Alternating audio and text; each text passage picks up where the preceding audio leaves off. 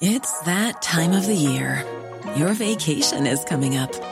You can already hear the beach waves, feel the warm breeze, relax, and think about work. You really, really want it all to work out while you're away. Monday.com gives you and the team that peace of mind. When all work is on one platform and everyone's in sync, things just flow. Wherever you are, tap the banner to go to Monday.com. Millions of people have lost weight with personalized plans from Noom. Like Evan, who can't stand salads and still lost 50 pounds. Salads generally for most people are the easy button, right? For me, that wasn't an option. I never really was a salad guy. That's just not who I am. But Noom worked for me. Get your personalized plan today at Noom.com. Real Noom user compensated to provide their story. In 4 weeks, the typical Noom user can expect to lose 1 to 2 pounds per week. Individual results may vary.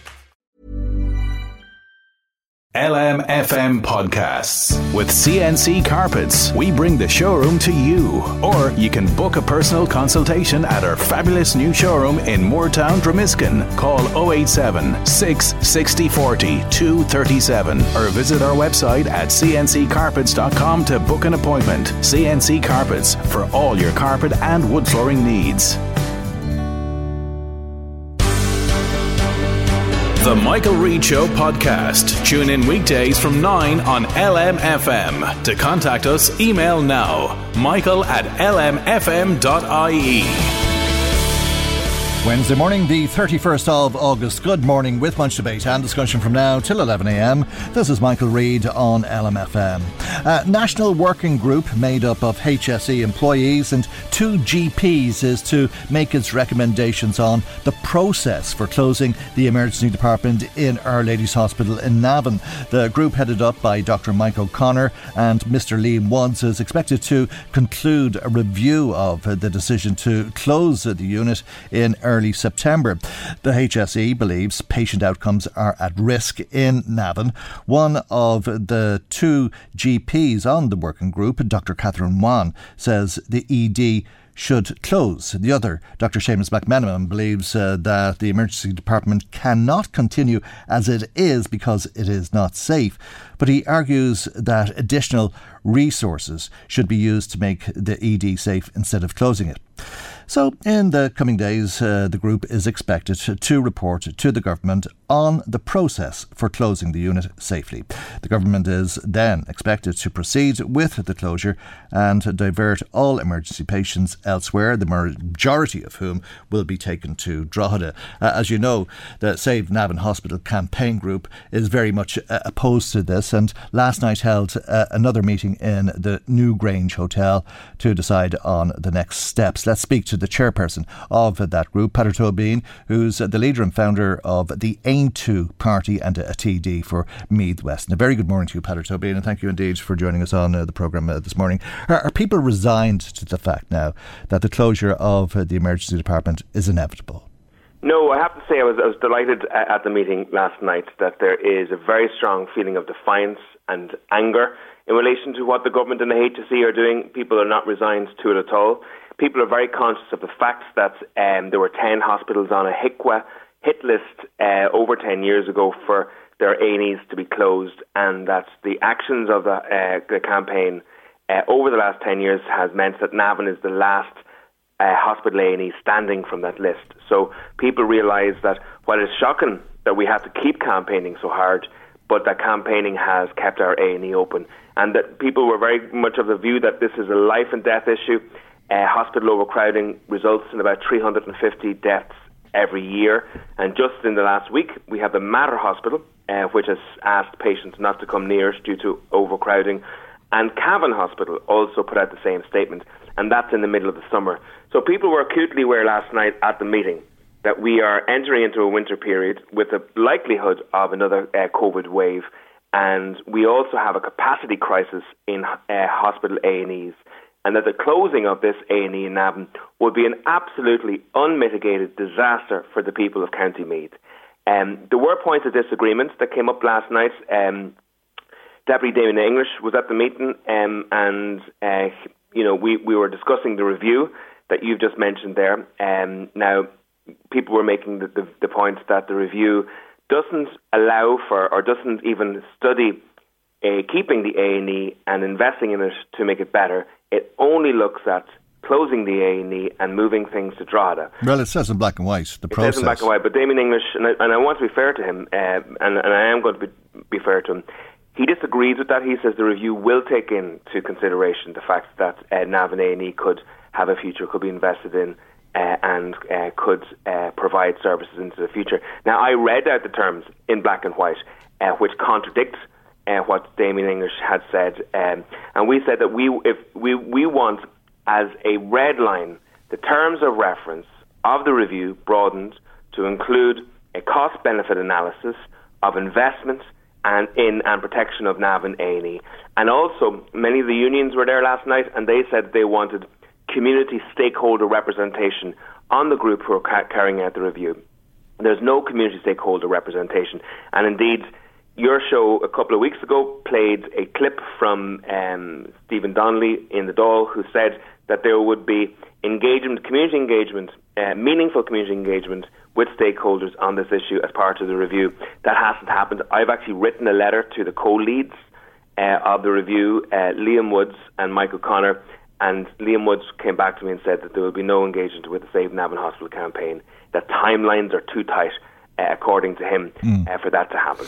Yeah, well, we did ask Damien English to join us on the programme this morning to discuss the future of the unit following on from your meeting last night. The Minister isn't available to us today. I think he's going to be available tomorrow. But there really is nothing in the terms of reference. And the working group is obliged to follow the terms of reference. But there's nothing in the terms of reference that would suggest or ask them to suggest ways of building up the unit. This is a process for closing the unit, and everything that they've been asked to do says exactly that. Yeah, I made that absolutely abundantly clear that we can't live on a promise and a prayer in relation to this. We were promised 10 years ago a brand new regional hospital in Navan, and it was written in black and white by the same TDs who are basically saying that this review will be broad enough to take into consideration the future for Navan. Obviously, that new regional hospital never materialised. So if we want it published, if there's to be a change in the review, because the review quite clearly does not allow for an existence of Navan A&E into the future. And that's really important. So, okay, and Damien English, I think in fairness, has been saying for the last 10 years and more that he doesn't want the emergency department in Navan to close. I know that for the last 20 years he doesn't want to see any downgrading of the hospital. The Minister attended your meeting last night, trade unions, community groups. Who else were there? Were the Sinn Féin reps there? Yeah, we had Sinn Féin TDs and we had Sinn Féin councillor. We also had an Aontú councillor there as well.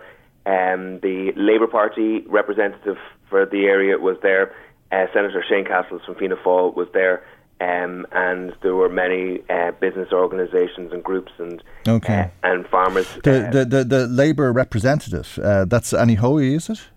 No, Tracy McElhenney would be there. She's on an elected rep. Yeah. But she spoke at the hospital campaign. Okay, because Annie Hoey is a senator and represents the Labour Party, and she's from County Meath, and I thought she had a particular interest in this. Yeah, we've never seen Annie Hoey at any of the hospital campaign meetings. Now, what about the other senators? There's an independent senator, Sharon Keoghan. Was she at the meeting? She wasn't at the meeting either. So it was just those elected reps that were at the meeting. But Regina Doherty, another senator who's from the area. There's no senators for me. They're national constituencies, but sure. You'd expect because they're from the area they'd have a particular interest. No, she wasn't there. And I also called Helen McEntee's office in advance of the meeting to ask would the Minister be able to attend, and we received no word back, and Minister McEntee didn't attend last night. And Thomas Byrne is away, I think, is he on Thomas Byrne again, I asked to attend. He said he was away on business. Yeah, on government business. I think in fairness, he went away on government business during the week. The key issue... Johnny Girk was in attendance. Johnny Girk and Darren O'Rourke made good contributions at the meeting last night. Okay. So the key issue for us now is where do we go now as a hospital campaign, because we are absolutely 100% determined to protect the A&E. We're not accepting the government's or the HSE's plan in this. So we set out a number of objectives in terms of this, and one is we're going to look at a consultancy firm to carry out a cost-benefit analysis for ourselves of protecting and investing in NAV and A&E into the future. A document that we can have to show to the HSE, to show to the government, this is what professionals believe the cost would be to make for a safe and functioning A&E in our county, so that they can't bamboozle us with the fact that they have done this study and that study. When would you hope that to take place and conclude? I can't say at the moment. We're literally going to be talking to people today about procuring that. Okay, because I think the recommendations are expected in the early half of September, and I think there won't be much surprise if the unit is closed by the end of September. Well, the timeline that I'm hearing is a little bit longer than that. Okay. You may be right, Michael, but the timeline I'm hearing is that this report will be finished by the end of September, and that they aim to have it closed before December. That's the timeline I'm hearing. But as you say, it could be faster than that. The other elements that we're carrying out is we're going to look at any potential for a judicial review or an injunction in relation to this, given that the completely confused governmental process of this, whereby we have a government saying one thing, we have a minister saying another thing, that a Department of Health saying another thing, and finally a HSE ignoring it all. So we're going to just seek legal advice in terms of that. We are also that you may legally challenge it through the courts. We're going to just at least to see what's possible there. I'm not sure if it is possible. If usually legal challenges through the courts are only allowed if processes haven't been legally followed as such. But we're going to at least get advice from a barrister in relation to that as well. And the other issue is we are going to have a protest outside of the HSE offices in Kells in a matter of about 2 to 3 weeks. And this protest will include a number of very visual images and which will indicate the disastrous outcomes that will happen to County Meath if this closure proceeds. Is the appetite there for that? There's a hunger there. Are you sure? Because, I mean...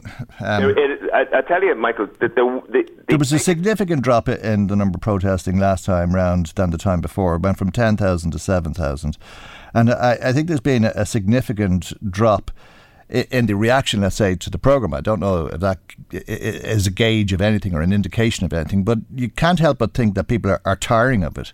And as this goes on, how long can you campaign for something? How long can you fight a losing battle? Well, first of all, it's not a losing battle, first of all, right? The second thing is, we knew that the numbers would be a little bit lower in the last March because two things. It was happening in holiday season. It was the first time we ever held a March when people were on summer holidays, and people were contacting us and say, Peadar, I'm away. It's a disaster. I'm away, but we're there with you in spirit. And also, many people, even will say that COVID was still lurking around at that stage, and people were cautious of large public gatherings when COVID was there. But we collected 15,000 petitions, Michael, in the space of a number of weeks. And those 15,000 people from Meath stated very clearly that they are completely resolutely against the closure of the A&E. And we'll be bringing those 15,000 petitions to the Minister this Friday in relation to this.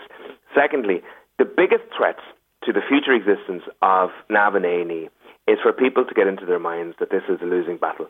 Because once that happens, the HSE wins. The HSE wants to convince people that this is a done deal.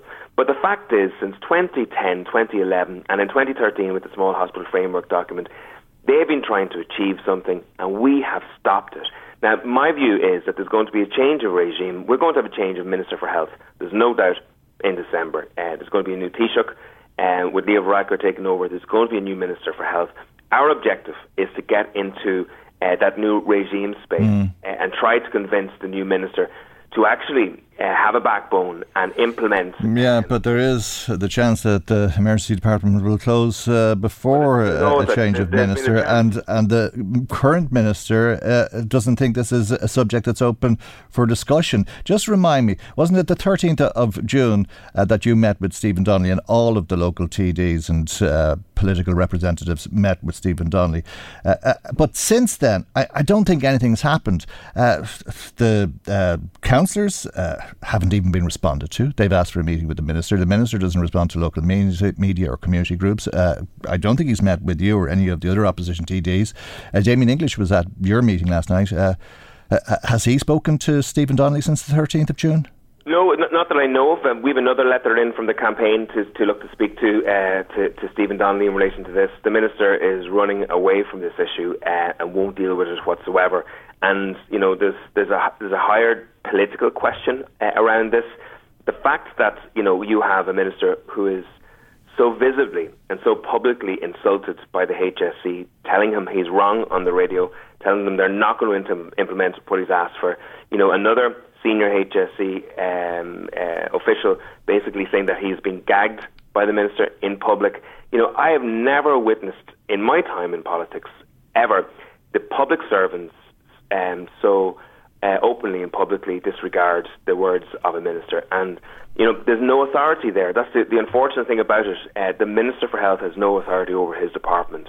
And, we're hoping... If he closes the emergency department, you may eat those words.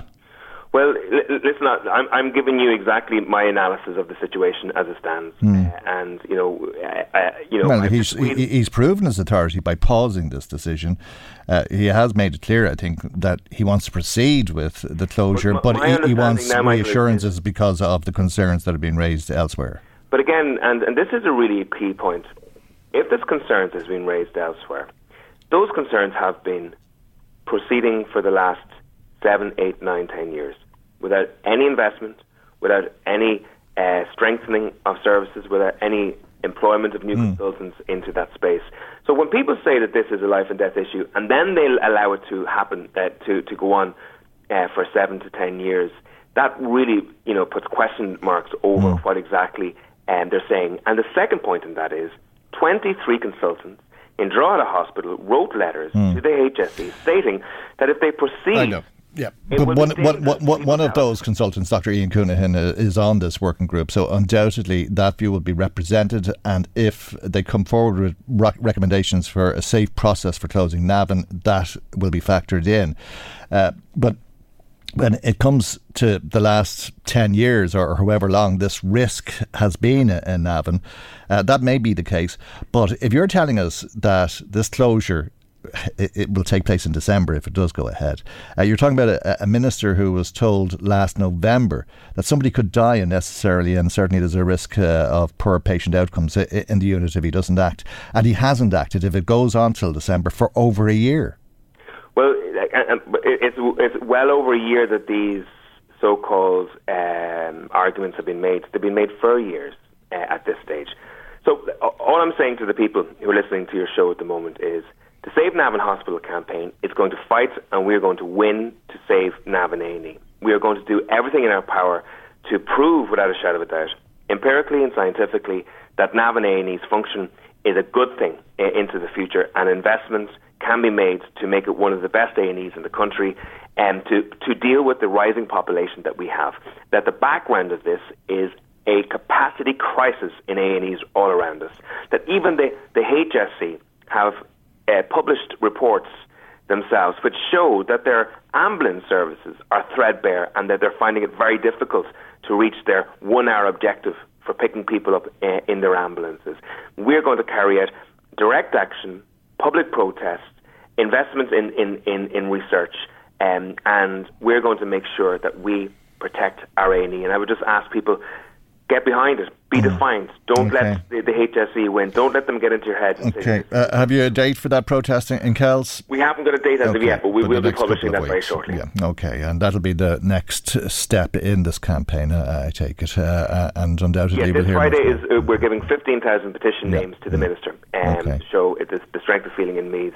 And the next step after that will be the protest in Kells. Okay, and we hope to speak to Minister Damien English on the programme tomorrow morning. But thank you for speaking to us this morning. That's Peadar Tóibín, founder and leader of AIM2 and chairperson of the Save Navan Hospital campaign group. Now, I don't know if you think it's a case of fighting a losing battle. But whatever your view on it is, if you do wish to share your view, you're more than welcome to do so. If not, that's fine too. But we will be speaking about this, it has to be said, a little bit later on in the programme as well. We'll be joined by Sinn Féin's Darren O'Rourke. Michael Reid on LMFM. The President of Ireland, Michael D. Higgins, has praised Barnardo's for 60 years of invaluable work that it has been doing with some of the most vulnerable in this country. Barnardo's started its work in 1962, and President Higgins said across the 6 decades since its foundation, Barnardo's has impacted profoundly on the lives of many vulnerable and disadvantaged children and families, constantly adapting to the needs of an ever-changing Ireland. Barnardo's has worked tirelessly to provide a safe environment, a good education, opportunities for development and support and counselling to young people who are marginalised or at risk. And he said to Barnardo's, as you mark this 60th anniversary, you have much to reflect on with great pride. Your legacy is already an invaluable one, and I thank you for your vital work. And I imagine the President was thanking Barnardo's on behalf of the people of Ireland. Let's speak to Stephen Moffat, National Policy Manager with Barnardo's. Good morning to you, Stephen, and thank you indeed for joining us on the programme this morning. 60 years behind you and a great legacy to be proud of. But what about the future? I think, like a lot of charities, Barnardo's facing into a very difficult year this year. Yeah, well, thank you so much for having me on this morning, Michael. It's always great to come on. We look back, in fondness over the work that we have been able to achieve over the past 6 years for children and families across the country. But yeah, but certainly it's all at the moment about looking forward, about what we're able to do, what we're able to prioritise, and realistically trying to respond to the needs of children and families at the moment and into the future. And obviously at the moment our big concerns are around cost of living, around having enough family support out there and available to support families with the issues that they're facing. And unfortunately, a lot of families' issues are being exacerbated and are being stretched because of the financial pressures they find themselves under at the moment. And the fact that, unfortunately, in lots of parts of the country, support for families just isn't there, or it's parents and families are put on long waiting lists. Okay, and this crisis comes on the back of the COVID crisis, the cost of living crisis following the COVID crisis. What kind of an increase have you seen in numbers coming to you looking for help? So our waiting lists, we found in the first year of COVID alone increased by approximately 40%. In the last year, we've seen an increase of almost 25% in our waiting lists. A lot of the families that we would have supported, prior to COVID, they didn't see any of the benefits, or certainly very few of them saw the family benefits, of working from home and things like that. They weren't in a position to reap those benefits. So they were put under huge pressures, financial pressures, stress of there was no ability to reduce stresses because all the families were in the homes, often in inappropriate housing. And then straight off the back of that, they're into a cost of living crisis. So these families have really been hammered over the last number of years. There are issues which might be around parental mental health issues, around parental separation, some issues around addiction. Unfortunately, those issues have been exacerbated firstly because of COVID, and now because of the stresses they're feeling around cost of living. Why is that the case? Why is a charity like Barnardo's necessary when there's problems in families such as the ones you just mentioned? Is that not the duty of the state to provide services for people in those circumstances? Well, we absolutely do believe it is, it's the role of the state, and obviously a lot of our funding will come through the state to be able to work with families. We think it's important that there's a voluntary sector organisation providing that, because there's a trust we believe that families have in services such as ourselves. Where our primary interest is the best interest of the child, making sure the child is safe, but doing that by looking at the family as a whole. We try and consider what's the best interest of the child, but also what circumstances does the child find themselves in. Some of the issues the child might be facing is because some of those parental issues I outlined earlier. And it's about providing a holistic support to the parents as well as the child about what's happening within the household. Okay. And we're concentrating here, or at least Barnardo's is concentrating on the welfare of the child, who is always an innocent player in these circumstances. Yeah, absolutely. We know that childhood lasts a lifetime. So what happens to a childhood within their formative years is going to have a big impact on their...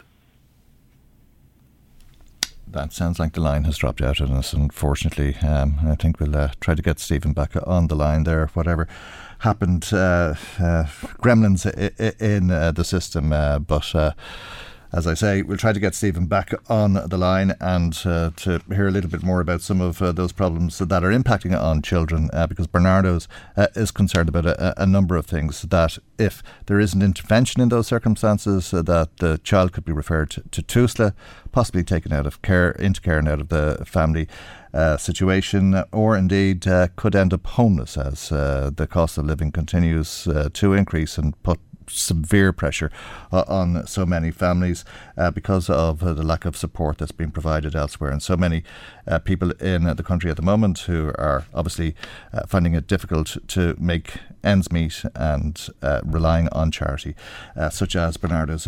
We actually do have Stephen back on the line. Stephen, I was just explaining to people that you're concerned that because there's a lack of intervention in some of these circumstances, that a child could be referred to TUSLA or taken into care as a result, or end up homeless, as the case may be. Yeah, I mean, what we want to be able to do is provide, support to families where and when they need it. And obviously, for us to do that, we need to be able to have support services in different parts of the country. And we want to be able to work with families as they come forward asking for help. Unfortunately, some parts of the country, parents and children, our families have to reach certain thresholds to access support.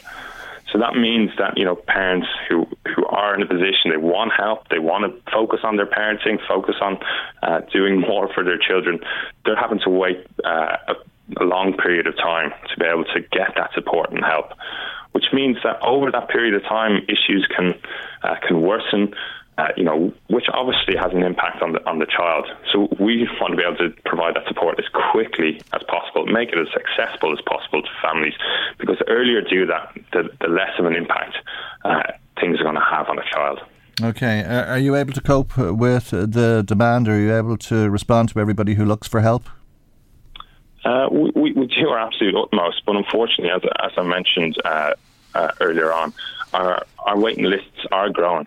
So there are certain parts of the country where, families who are coming to us looking for help and support might have to wait slightly longer than we would certainly ideally want families to wait. But we are always doing our absolute utmost to provide support to families who come to us, making sure, as I've mentioned earlier, prioritising the best interests of the child. But for us to really go out there and provide the support that families need and deserve, particularly at the moment with all these exacerbating issues around cost of living, we do need to see more funding in family support services. Okay. And we think we need that because of that puts children first, and it's about should be about prioritising children at the moment. Okay, Stephen, we have to leave it there, but thank you indeed for joining us on the programme this morning. So thank you. And apologies for the dropout in the line there. That's Stephen Moffat, who's the National Policy Manager with Barnardo's.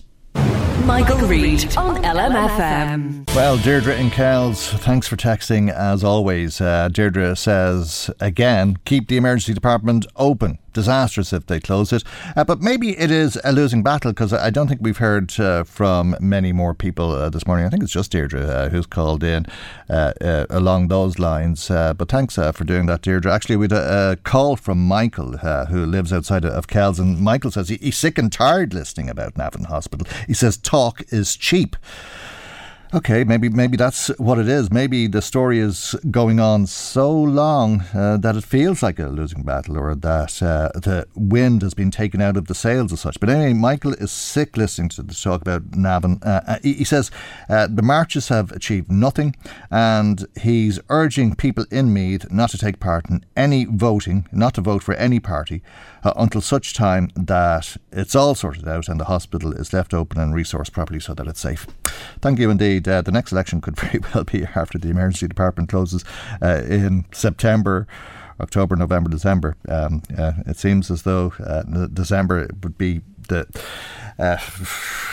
best bet if you want it to be kept open. But anyway, thank you, Michael, for your call. Now, another cigarette haul. Well, cigarettes and roll your own tobacco worth €5.5 million this time. 4.5 million cigarettes and 3 tonnes of roll your own tobacco.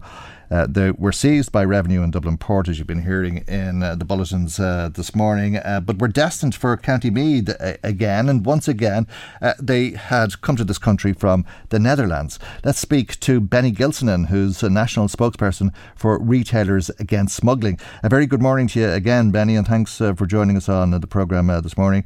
No problem at all, Michael. Thanks for giving me the opportunity. How much space would you need for 3 tonnes of roll your own tobacco? Can you paint a picture for us at all? Well, Michael, 3 tonne of roll, you take up a pouch of 30 gram tobacco, and you know the size of it. There's not much weight in it, yeah. No, you'll put a good many of them into your pockets. So you will. Yeah. In all honesty, and you'll walk around and you won't even know that you have them in your pockets. Right. So you're talking about 3 tonne. Like you're looking at bales of straw, at the present time in the fields. Mm. And you visualise the size of that bale of straw, and that's probably in and around 0.5 tonne in weight. Mm. Well, tobacco would be probably 20 times lighter than that. So Right. that's the size you're looking at of a bale of tobacco. Yeah. And you have got to have huge containers. So you need 20 bales of hay for 0.5 tonne. So maybe 40 bales for a tonne. Of tobacco. And 3 times that, 120 bales of hay to make up 3 tonnes of roll your own tobacco. For God's sake, that's incredible. That's what we were looking at, Mike. This is the type of quantities that we're talking about. But who would have the nerve to put that on a boat and bring it over from the Netherlands to Ireland? Well, as I have said before, it's obvious that this tobacco is being brought in for factory operation. It's not been brought in pouches to be used as roll your own. It's been brought in, obviously, to make cigarettes like they were doing before in Jenkinstown. Mm. And, the market for the cigarettes is there, much more so than the market for tobacco. Now, the market for tobacco has grown, but it hasn't grown to the level that there's a need for that type of quantities coming in. It is down to the fact, in my opinion, that it's for manufacturing cigarettes. Mm. And from the Netherlands, I take it there's no coincidence in that and the last story we spoke about, and the fact that it's heading towards County Meath. Yes, but this is the third consignment that has been seized in Meath or en route to Meath. So again, it's striking to think that this sort of operation is being carried out within the county, and that no one knows who is behind the whole thing. It's obvious that it is big-time criminals that's bringing it in, because they're the only type of people who can afford to lose the money that's invested in this. Hmm. What happens to the tobacco when they seize it? As far as I know, it's incinerated, Michael. All of this product is incinerated, so that it can never be taken to be reused. It's burned. Okay. I presume they test it before they burn it. Well, that I don't know whether they do or not, Michael. I go back a number of years when we started this campaign, and Mary Harney was Minister for Health. We asked at that time to have cigarettes analysed, and the attitude of herself and the department was that all cigarettes are bad for you. Well, we have never said cigarettes are not bad for you. As far as she was concerned, all cigarettes were the same, but they're not. The general packet of smuggled cigarettes, the illegal smuggled cigarettes, is not the same as the general packet of legitimate cigarettes. Okay, and this was a routine check. I mean, it was pot luck that this was found. It wasn't down to intelligence or they weren't tracing it. So you'd have to assume that there's more on this scale that is getting through. Well, we have always heard, Michael, that from customs, that the spot checks to do is 1 in every 15 containers, 1 in every 10 vans, and 1 in every 5 containers, 1 in every 10 vans, 1 in every 25 cars. So, it tells you if one comes through and is got, there could be 4 more coming directly behind it. Then that was always the indications that we got from customs, that they can only do so many. What are you saying? Would you think they should be testing every van, lorry and container coming into the country? Well, I think the scanners themselves, everything should have to go through them. Now, fine, we're going to create a problem. The Department of Industry and Commerce will say, we can't hold up the country just because there's a few illegal cigarettes or a few ton of illegal or smuggled tobacco coming in. But it's the only way. It is the only way that we're going to stop smuggling of any nature, of any product, is by checking everything. If it means employing more people to do so, well, then employ them. It will pay to do it because we will stop all of the illegal products coming into the country. Yeah, well, I suppose they're worth €5.5 million, but if they'd been sold in the shops instead of illegally, the estimate is that would have resulted in 4.3 million for the Exchequer. Going into the budget, I take it that would be handy money for the government to have. Of course, it would be very handy money for the government. And, take it from me, Michael, we're going to see in the budget next month another increase on the packet of cigarettes, the legitimate packet of cigarettes, which is creating a wider anomaly between what we are selling and what the criminal is selling. Okay. Just remind us of the difference. Packet of cigarettes on the streets illegal and a packet of cigarettes in the shop. Well, the packet of cigarettes in the shop is $15.50 and they're varying from €5 to €8 on the streets, Michael. So, depending on where you're buying and depending on who you're buying them from, and depending on what quantity you're buying. If you're buying just an ordinary single packet, that's the type of money you're paying. If you're buying a full outer of the 200 pack, you're probably buying them at $5 a pack. Okay, Benny, we'll leave it there. Thank you indeed for joining us. As always, Benny Gilsonan is a national spokesperson for Retailers Against Smuggling. Michael Reid on LMFM. Now, colleges will reopen in the coming weeks. Where students are going to live is another day's work, at least as far as some of the students who haven't secured places yet or who haven't secured their Leaving Cert results at this stage for that matter. Let's speak to Hannah Brennan, who's the Vice President of the USI for the BMW region. Good morning to you once again, Hannah. Thanks for joining us on the programme. How bad is it out there? Bad. It's probably as bad as it's ever been at the minute. I suppose we tend to judge the severity of the situation by how early media outlets start talking about it. Right. And I've been having this conversation since I started this job. Right. So, yeah, everyone's aware of how bad the situation is at the minute. Right. When you say it's bad and worse than it's ever been, I take it, is it that it's unaffordable, or is it that it's impossible to get somewhere no matter how much you have to spend? It's both, I believe. It's kind of a case of supply and demand. The places that are available are hiking their prices up because they know they can, because there's such high demand. And then in other cases, there's just no availability. So it really depends on where you're trying to get accommodation. Some places are unaffordable and some places there's just no availability. Right. Well, you're buggered really if there's no availability, aren't you?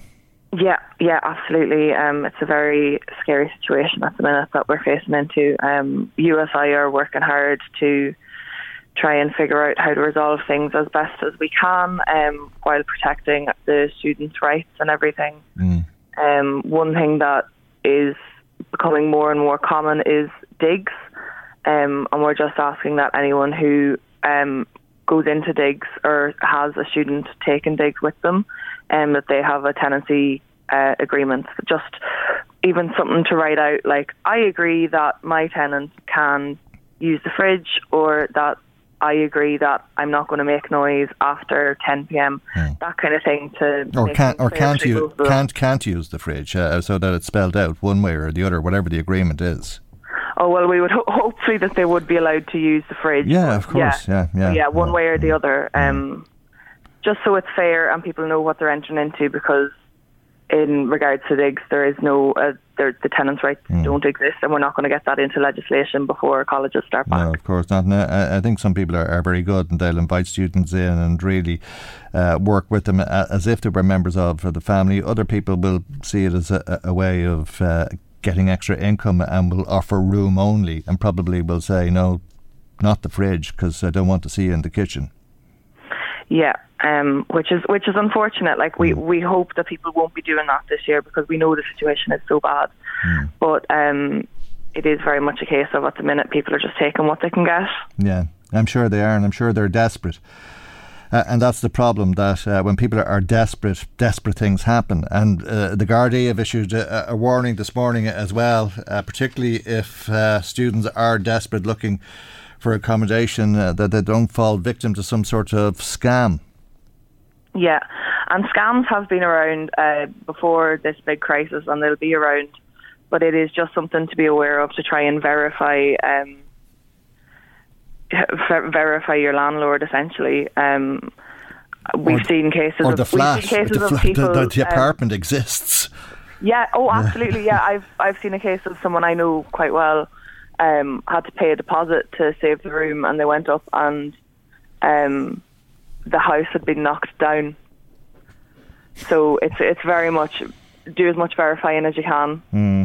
I mean, it's hard not to laugh, because, you know, it's farcical, but I mean, how does somebody feel when they're in that situation? It just seems so unfair that people would be as desperate as obviously that person was, that they would hand over money to somebody when the property didn't exist anymore. Yeah, exactly. It's laughable, but it's not funny, if you get me. Exactly, yeah. It's a terrifying situation that we're facing into at the minute, and we're hearing lots of students asking even if they can camp on campus, which obviously we're trying to avoid at all costs, but it's a very scary situation, to be honest. Is that something that's being considered? No, absolutely not. People were asking, but it's not going to be. It's not being considered between USI and the individual student unions, because every single student union has been having this conversation and has been fighting for their students to try and get as much accommodation as possible for them. If you are out there and listening, or if you have a child out there and listening, and you're in a situation where you're struggling to get accommodation, contact your local student union. A lot of them have portals up on their websites that are linked to finding accommodation, so hopefully they'll be able to help you out. Yeah, I suppose I feel sorry most of all for the Leaving Cert students. Not only have they not got their results, and if they've been looking for places, they don't know to live, they don't know if they got their place in college and so on, but we're talking about very young people, realistically speaking, who wouldn't have looked for accommodation before, and hopefully they will be getting help from parents and family and that sort of thing in doing that. Yeah, the hope is just that that there's been enough places saved in that regard, because obviously people will have pre-booked, they'll kind of have half an idea of where they want to go. But yeah, no, that is definitely something that we're discussing quite heavily as well, how that's going to impact things. And it'll be worse for some than it will be for others. We're speaking to people across Louth and Meath this morning, Hannah, and no, it won't be ideal for a lot of students, but they'll have the option at least of doing the long commute. But some of the commutes are far long to even consider. I mean, when you think about, let's say, getting from Tralee to Dublin, or from possibly Louth or Meath to Limerick or Galway, I suppose.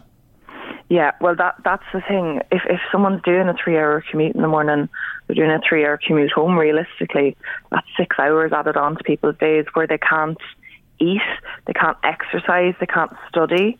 We're seeing a lot of people not going to college this year because of it, or considering heavily, or asking to go online, which is something that we're pushing for more so to try and facilitate people who may not be comfortable going back to college yet post-pandemic, if they have issues with their health, or just to facilitate as much as possible, really. But it is definitely the long commute is. There's a lot. We're going to see a lot of people doing the long commute this year, unless we can get something in place quite quickly, which we are hoping to. We are working with the government. We're working with everyone we can work with at the minute. It's totally desperate. I know. Yeah. We do have a lot of listeners in Dublin as well, Hannah, particularly in North Dublin. And you're saying students are hoping to get digs. Maybe some of our listeners could offer digs to students who are in this desperate situation, and they can charge up to $14,000 a year tax-free, can't they? They can indeed, yeah. However, that does equate to over $1,000 a month. We would hope that people would be a little bit nicer than that and not charge quite that much if that was possible. But obviously, my priority has to be the students. So I have to say that because that's a lot of money for anyone, and especially a student who realistically isn't working full time. Of course it is, yeah. It's a lot of money, and especially in the times we're in with inflation and everything. Yeah, but I suppose, there are some circumstances where people could take in 2 or 3 students, for $14,000 a year, or one for a lot less, as you say, Hannah, and have some consideration for the situation that the students are in. They really are just looking for a roof over their head so that they can educate themselves and better themselves. Yeah, exactly. Okay. All right, Hannah, listen, we'll leave it there for the moment. Thank you indeed. We'll remind people to be very, very careful as well. The Gardaí have issued this strong warning. As you say, it's happened in the past and people have been caught out in the past, but no matter how desperate you are, make sure that you see the accommodation, you meet the landlord, and that you've terms and conditions in place before handing over money. Hannah, thank you, as I say, for joining us on the programme. Hannah Brennan is the Vice President of the Union of Students in Ireland for the BMW region. Michael Reid on LMFM. Well, as you know, there's concern about the capacity of the electricity grid to get us over the winter and literally keep the lights on. There's been a number of amber warnings and warnings brought to the attention of the government in recent weeks. But it's not the first time that there's been warnings about demand, a huge demand that may not be met on the grid. Indeed, the government was warned about this last autumn. When we were with you in October last year, we spoke about the tight winter to come. And despite the challenges we faced, we managed to maintain the balance between supply and demand at all times. As we look into this winter, and I'll finish on this point, we see a heightened challenge in that we have less generation available, marginally less than last winter. Our greatest risk will manifest at times of very low to zero wind and low imports from Great Britain. This is the CEO of EirGrid, Mark Foley, speaking to an Oireachtas committee yesterday, outlining how dire the situation is, but he did tell the members of the committee that there's a backup plan. The contingency plans, which we have agreed in forensic detail with DSB and with major industrial units are robust. So does that mean there's a guarantee that we'll have electricity for everyone right through the winter? Neither I nor anyone else here before you today can offer a cast iron guarantee for this winter. Nobody can. I can say that we're very well prepared, and I can say that when the wind blows we won't have issues. The risk of end customers being impacted is increased this winter because all jurisdictions across Europe are tight, interconnectors are stressed, and there will be times when it won't be just a stressed Irish system, it'll be a stressed European system. Mark Foley of EirGrid. Let's speak to Darren O'Rourke, Sinn Féin TD, and his party's spokesperson on energy. A very good morning to you, Darren, and thank you indeed for joining us on the programme today. It was a very serious subject, if ever there was one. A very long meeting, went on for some 6 hours or so. What did you learn from it? Yeah, thanks, Michael. Well, I think it confirmed for me that we are in a very challenging position for energy this winter, and that risk of blackouts is heightened. The other thing that is patently clear to anybody who watched it is that we're in this situation because of a spectacular mismanagement of the energy system by successive governments, not just this government, but by successive governments. And in that, I mean, there has been very significant increase in demand, 9% year on year. A lot of that attributable to, the red carpet being rolled out for data centres.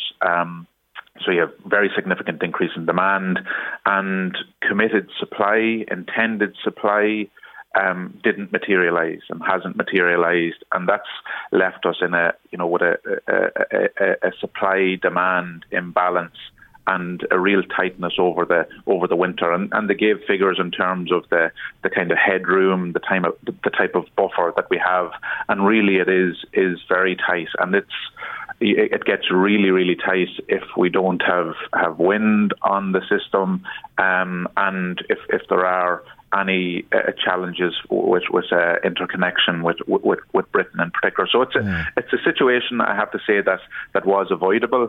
And there are responsible agencies, obviously the Minister of the Day, the Department, the regulator themselves, and EirGrid.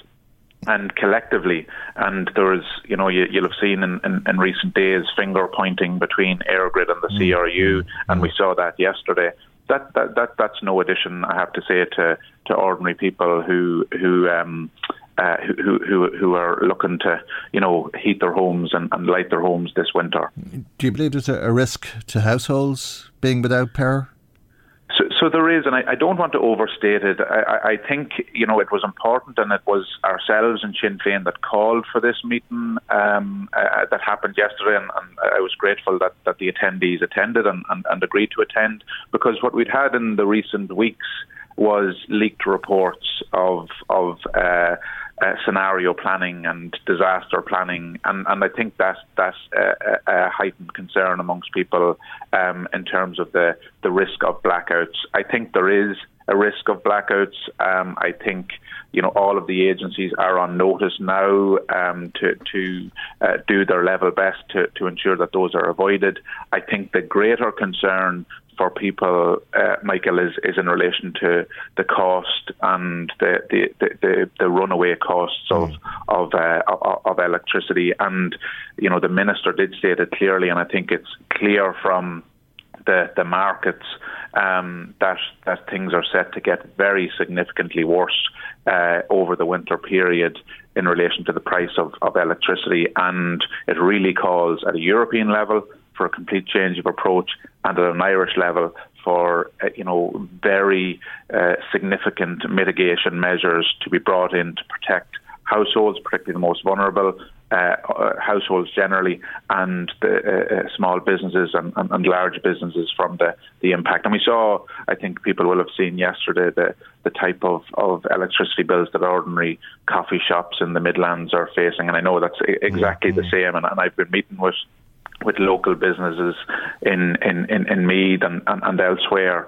They're faced with spectacular increases that just rewrites the rule book for them and leaves them faced with very stark decisions to make in terms of opening hours, in terms of staffing levels, in terms of profit and loss. And I see the pubs are talking about closing early and that sort of thing as well.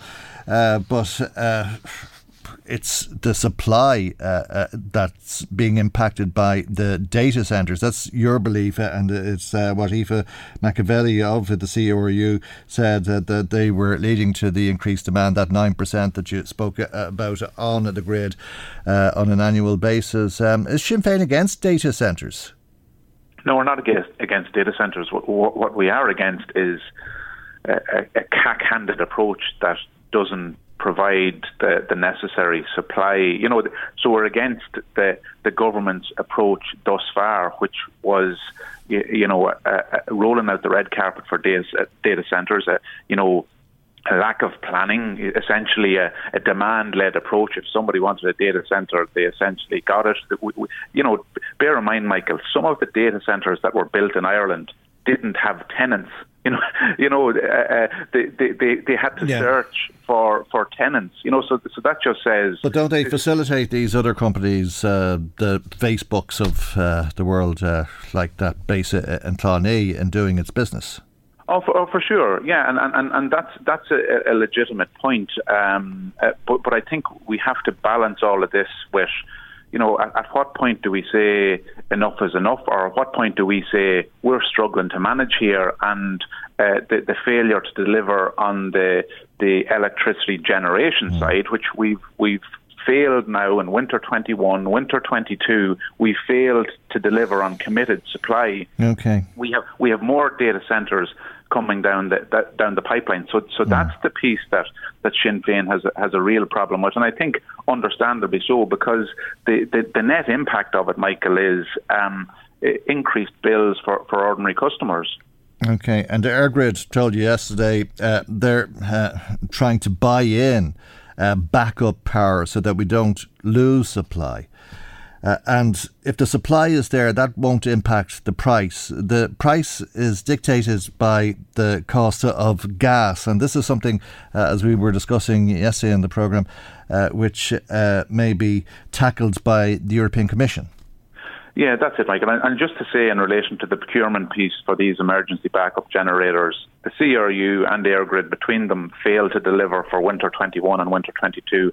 The government has to rush through emergency legislation just before the Dáil rose to literally rewrite the rule book. So there's real problems there in terms of that procurement process. Related then to the whole issue of price, is the linking, the coupling of the price of gas and the price of electricity, and that's the almighty markets. That's the way the market is designed at a European level.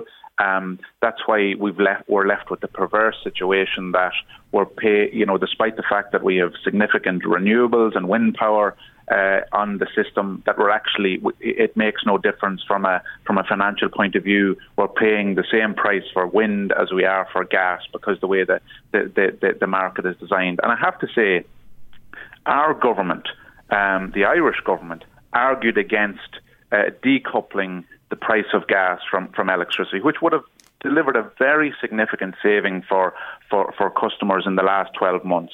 The French government, the Spanish government, the Portuguese government made the case in October 21 that there should be a decoupling, separating the price of gas from the price of electricity. The Irish government was one of 9 governments at a European level to argue against that. Sinn Féin criticised them at the time. The Minister for the Environment, Eamon Ryan, held the firm position that the profits of energy companies had to be protected because, because he wanted them to reinvest in renewable energy. I haven't seen them do that anyway. He held that position up until June.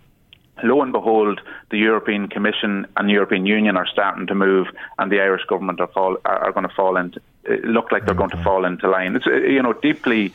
It's scandalous, really, to be honest. Okay, well, look, let's talk about another issue, because undoubtedly you had a very long day yesterday after the 6 hours meeting of the Environment and Climate Action Committee.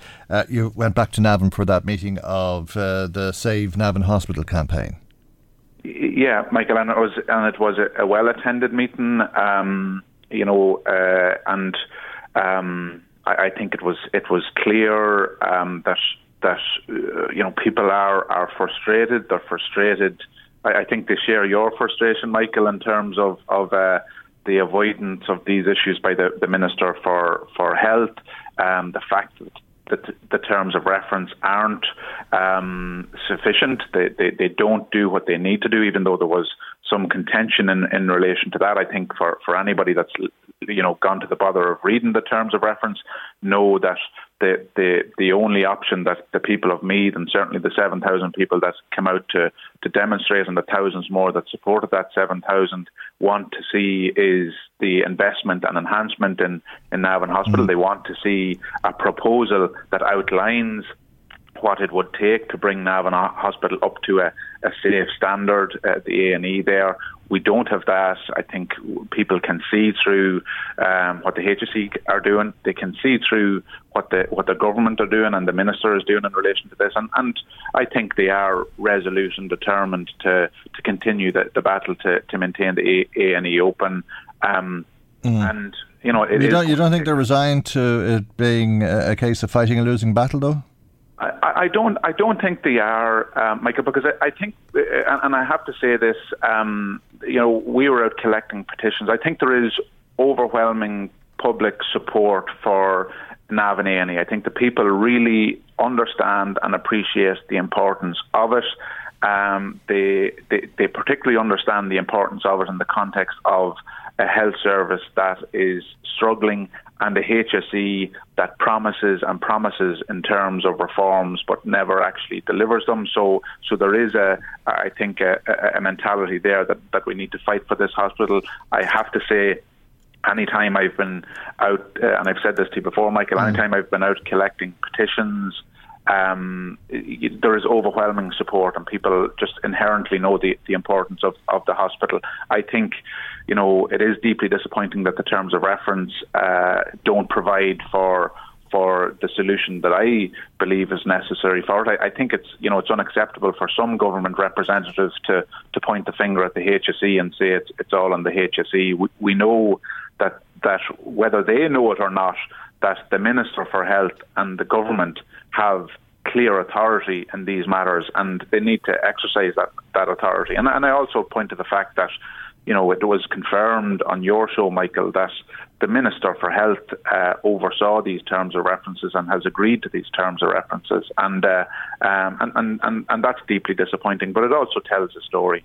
Okay, well, undoubtedly that story will continue over the coming days and weeks. It seems that working group should be reporting in the coming weeks and making its recommendations on the process for closing the emergency department. We'll be speaking with Minister Damien English, local TD, on the programme tomorrow morning, and we'll raise some of those issues that you've mentioned there with him then. Thank you, though, for joining us this morning. Darren O'Rourke, Sinn Féin TD for Meath East, and a member of the Joint Committee on the Environment and Climate Action. To some of the comments coming to us, somebody in touch saying, I hope Michael needs Navan Hospital someday. I'm not sure why they're saying that, but I've certainly needed Navan Hospital in the past. I'm delighted to say, I'm really delighted to say, I haven't needed Navan Hospital in some time. I think it's about 10 years since I was under the excellent care of Mr. Aramu, and wouldn't be here today, as some people would say, but I hope I don't need Navan Hospital or any hospital for some time to come, if you don't mind me saying so. But I hope you hear that in the way that it's meant. Thanks to Carmel MacDonald, who often gets in touch with us. We are getting a couple of calls now about the hospital. She says the failure of the Department of Health and the HSE to plan and future-proof our services in response to the facts and based on all of the current data, i.e. by increasing capacity, is a cause of major stress and concern. She says the patients and staff are being forced to accept rationing. They have basic rights to a health service. We can never accept a decision that goes completely against common sense. We have a responsibility to advocate for our families and our communities, the sick and the vulnerable. And she says an increase in capacity at the Lourdes in Drogheda is already needed and will be rapidly outrun due to the population growth and ageing profile and so on. Thank you indeed. We'd somebody in touch with us then saying, oh my God, listening to your programme, our houses in Dunleer have been put on electric heat pumps after using coal for 23 years. Great time to do it. Thank you indeed. That is the future, isn't it? Jack says, would it not be an idea if the government were to defer property tax until the summertime to help people get over the worry of the winter? People are scared of what's ahead this winter. Thanks, Jack, as always, for your text. Margaret, thank you as always for your text too. She says a one-sided review of the emergency department in Navan is not a proper review. If the review did or does include a way of keeping the A&E open, it's just window dressing if it doesn't, and lip service to what's already a foregone conclusion and an insult to the patients and people of Meath. Well, it doesn't. Define that how you will, Margaret. It's obvious listening to Peadar Tóibín this morning that Damien English will argue otherwise this morning, but the terms of reference tell those who are carrying out the review what to review and how to review it, and what conclusion to come to, which is a process for closing it safely. We'd Frank texting us saying, how much tobacco is getting into Ireland without being detected? And another text about that from somebody who says, Michael, don't you think that our government, with all of the price hikes, is providing the climate for smuggling? Suit them better to regulate other institutions like insurance, estate agents, etc. Maybe a tax on mobile phone usage. Thank you indeed for your text, and thanks to everybody who's been in touch with us so far today. Michael Reid on LMFM. Well, the public sector pay deal has not been agreed as yet, but the government has made its offer, increasing the increases for public sector workers by 6.5% over the next 2 years at a cost of $6.5 billion. There's a slight problem, though, for the government going into the budget, because we know that there's lots of demands on the politicians across the next year, and a lot of concern across all sectors and every household worried about getting through the winter, let alone day to day. But because of the public sector pay deal, it's lost €1.4 billion. Let's speak to Neil MacDonald, who's the Chief Executive Officer of the Irish Small and Medium Enterprises Association. A very good morning to you, Neil, and thank you indeed for joining us on the programme this morning. This is going to come as a significant challenge to the government, isn't it, given that the Irish Fiscal Advisory Council is saying that they would need €7.5 billion on the 27th of September in order for the country to stand still. Yes, Michael, and the Fiscal Advisory Council is addressing this issue of, you know, what people are notionally referring to as a surplus, which is a surplus on the current account. In other words, the difference between what the government takes in and spends on a current basis. That doesn't include long-term capital spending or infrastructural spending. And they're identifying, the fact that just what they call standstill expenditure, the amount that the government is going to spend simply to honour existing commitments, is going to really severely limit what they can do in Budget 23 and onwards. And while we acknowledge, we absolutely understand in the small business community that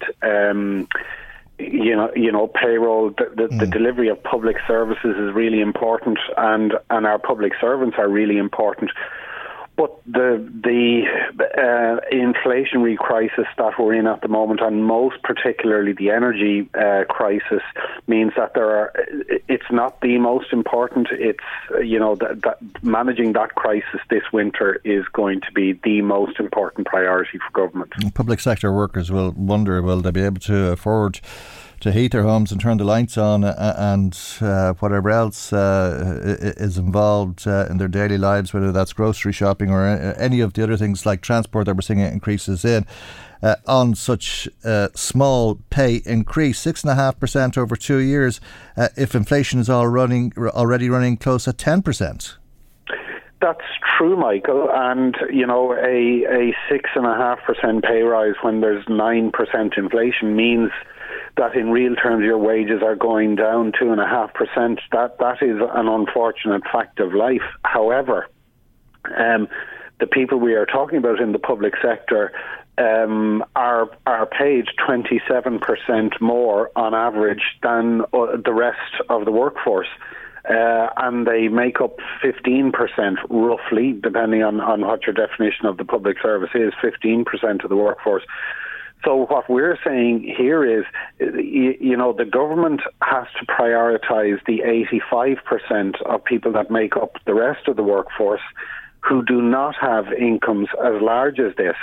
While you and I are having a very genteel conversation at the end of August about this, let me assure you, and for those of your listeners, Michael, who remember the energy crisis in the 70s and the power outages when the electricity stopped and we were given hours in the evening when, you know, we did our business in the evening by candlelight.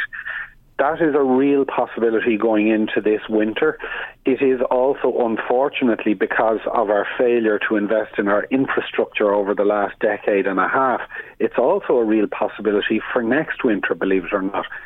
And while this is the issue du jour that we're talking about now for the public service, it will be a storm in a teacup compared to how things are going to go if we are told that there's going to be an interruptions in electricity supply this winter. Yeah, well, that was because of the industrial unrest and the strikes that took place at the time. And I think they used to always turn the lights off and the power off just as Top of the Pops was about to start, which was very upsetting at the time.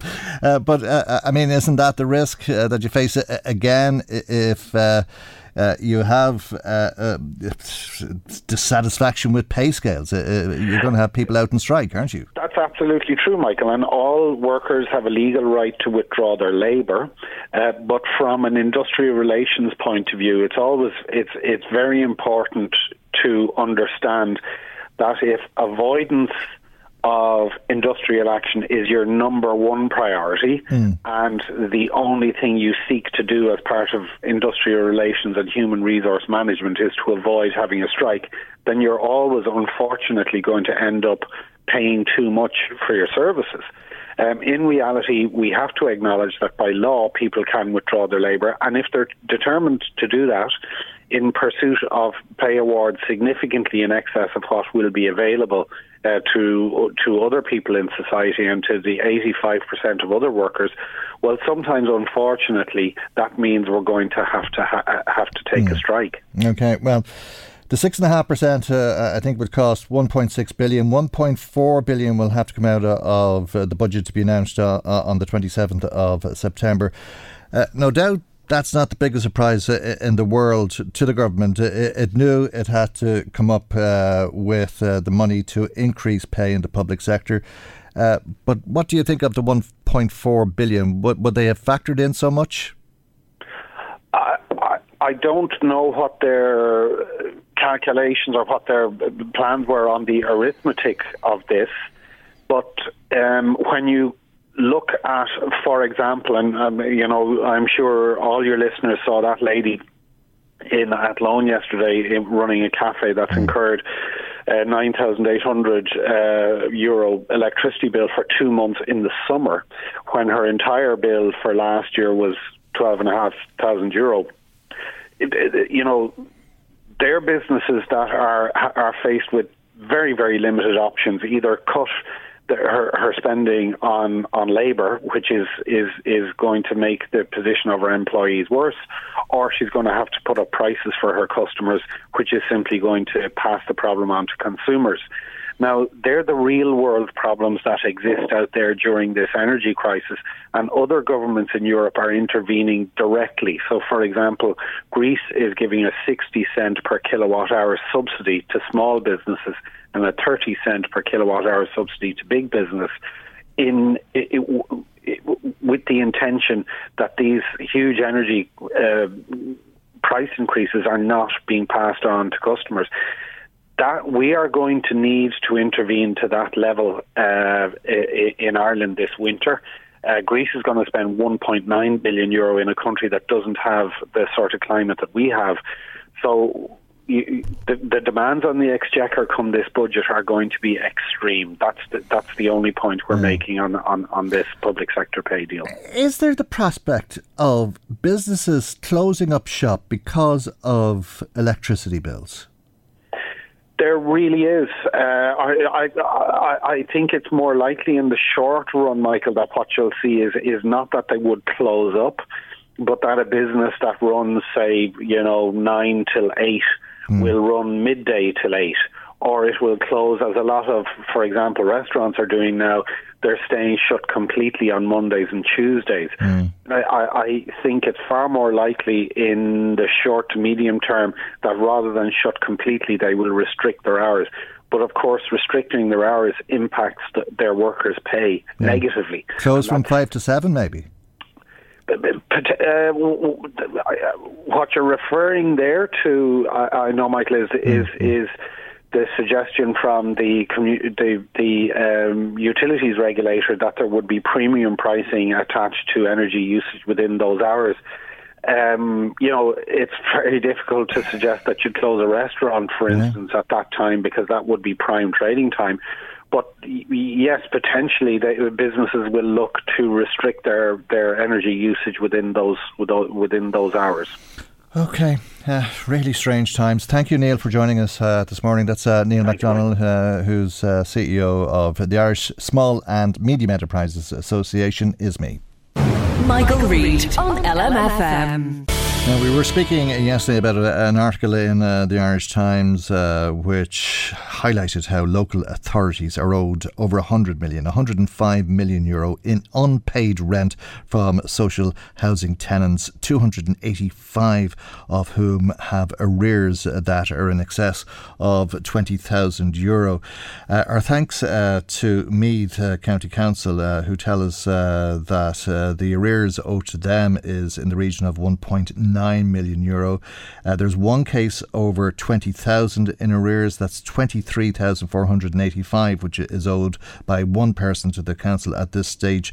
And there's 25 cases which owe between 10,000 and 20,000 euro to Meath County Council. That amounts to 320,914 euro. Our thanks to Meath County Council for that. Our thanks too to Louth County Council, who have provided us with similar information, and it seems the problem is all the greater in County Louth.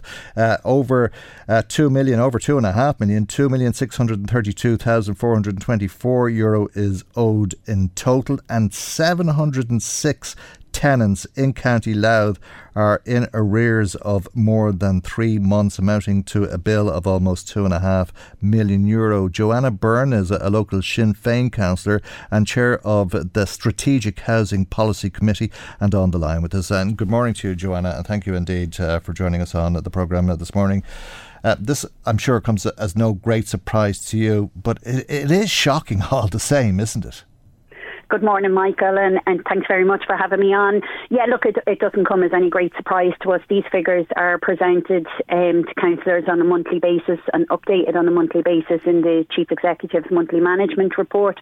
It's something that's raised every month without fail by members of concern, especially when we're battling to get things done and there's never enough money to get what we would like done and seen through. So it is something, it's an area the councillors constantly highlight, that the council could be recouping some finances. But what I would say is with articles like this, in Louth County Council's defence, it's probably important to put things like this into perspective. Louth County Council do manage quite a large housing stock.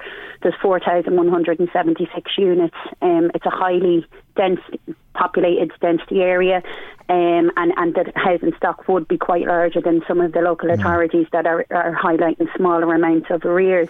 Hold on, what did you, sorry, Joanna, did you say 4,176?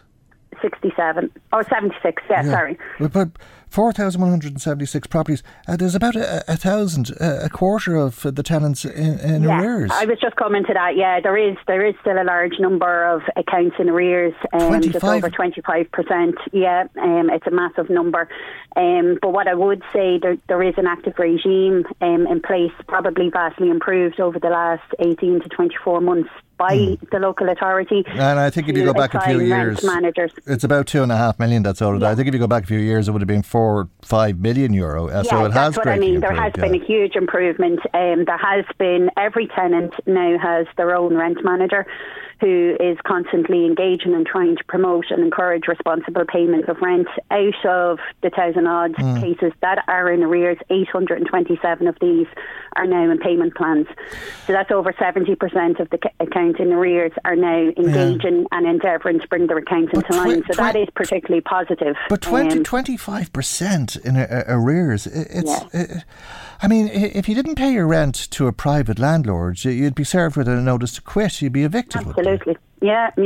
And you'd be paying a much higher significant amount of rent if you were renting in the private rental market. What are people paying in rent in Louth County? It varies. It's a scheme called a differential rent scheme that every local authority operates by, and it can be quite complex. But the simplest way I can probably explain it is that it's based on people's income. So there's a baseline for those who are on state payments, social welfare payments, or whatever they may be. And if a tenant is working and their income increases, the rent increases accordingly. And likewise, should I say, if their rent decreases, the rent decreases. But it is up to the tenant to notify the local authority of the change in their financial circumstances. We heard in Meath yesterday that it was between €17 and €190 a week. Yeah, it can go anywhere. Kind of like I would imagine the beginning mark is probably around €25 here. Okay. But then that goes up depending on the income, depending on the amount of people that's in the house and the combined income that's coming in. And we heard in Meath yesterday the average I think was €72 a week. Would that be about the same? That would sound around the same. And 25% of tenants are in arrears. Yeah, it's scandalous, and it's something that's becoming. You can see even in that report yesterday from the Irish Times, it's a huge problem nationwide. It's not just locally here in Louth and Meath in both counties' defence. It's something that's escalating throughout the country, and I do envisage that it's probably going to get worse as people start to struggle. The cost of living is going up.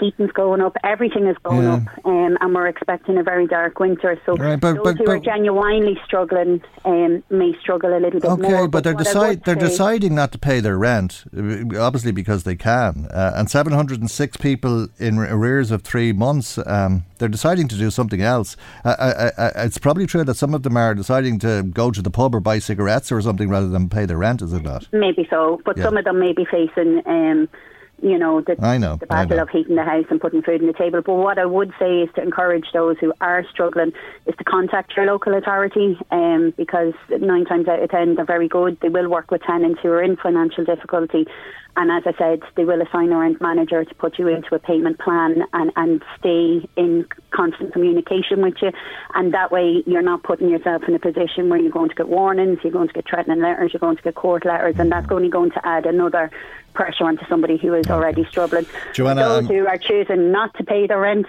that's something they're going to have to face when they come knocking on their door, and they will come knocking on their door, and warnings will be issued. Okay, Joanna, I have to leave there. We are over time. Thank you though for joining us this morning. Joanna Byrne, Sinn Féin councillor, is the chair of the Strategic Housing Policy Committee on Louth County Council. That's our programme for today. God willing, we'll see you for our next programme tomorrow morning at 9 a.m. right here on LMFM. Good morning, bye bye.